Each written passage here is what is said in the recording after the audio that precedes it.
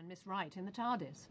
The letters dried up after that, but I did have a postcard from France dated 1794 that said her grandfather had taken her away and she wanted either to go home to her parents or back to school.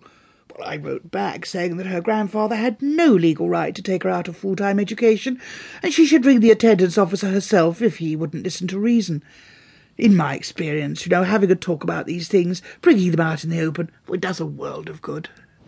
I thought it was a really mean trick to take us back to 1794. I'd made it very clear to Grandfather that I wanted to get back in time for my French oral, and I thought that's what he was going to do.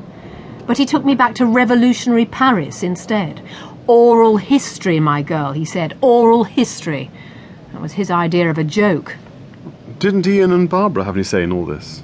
Well, Mr. Chesterton went quite loopy after destroying the Daleks. He got a kind of bloodlust. Titanium lust, I suppose you'd call it.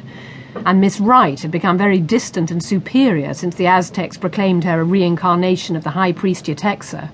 Really? It was the backcombing. You see, in their theology, reincarnated immortals look like Kathy Kirby. So you see, it was difficult to get any sense out of either of them. And anyway, my grandfather was a frustrated Time Lord, let's be honest. A Time Lord?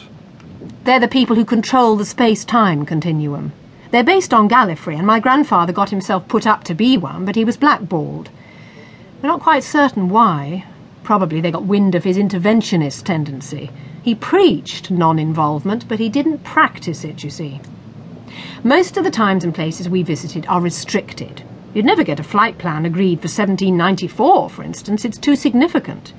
Consequently, we had to use the temporal B roads to avoid detection. I imagine that's how we sometimes got lost. Ian Chesterton says your grandfather was a scrap merchant. No, he's confusing the fact that in November 1963 our TARDIS was parked in a scrapyard in Totters Lane. My grandfather was a retired time traveller, which is like any traveller, commercial traveller, except that he used to sell things in time and space rather than just in the space continuum. It's quite legal. How long did you travel in time for?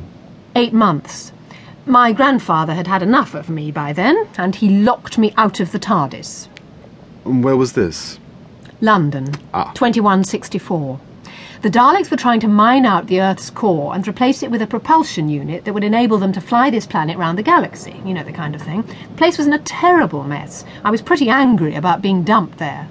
But I understood your science teacher had already destroyed the Daleks on Skaro. Well, that's true, but that was in the far distant future. You see, so incensed were some of the Daleks by the defeat Ian and the Thals were inflicting upon them, they got in a time machine and flew back to Earth in the hope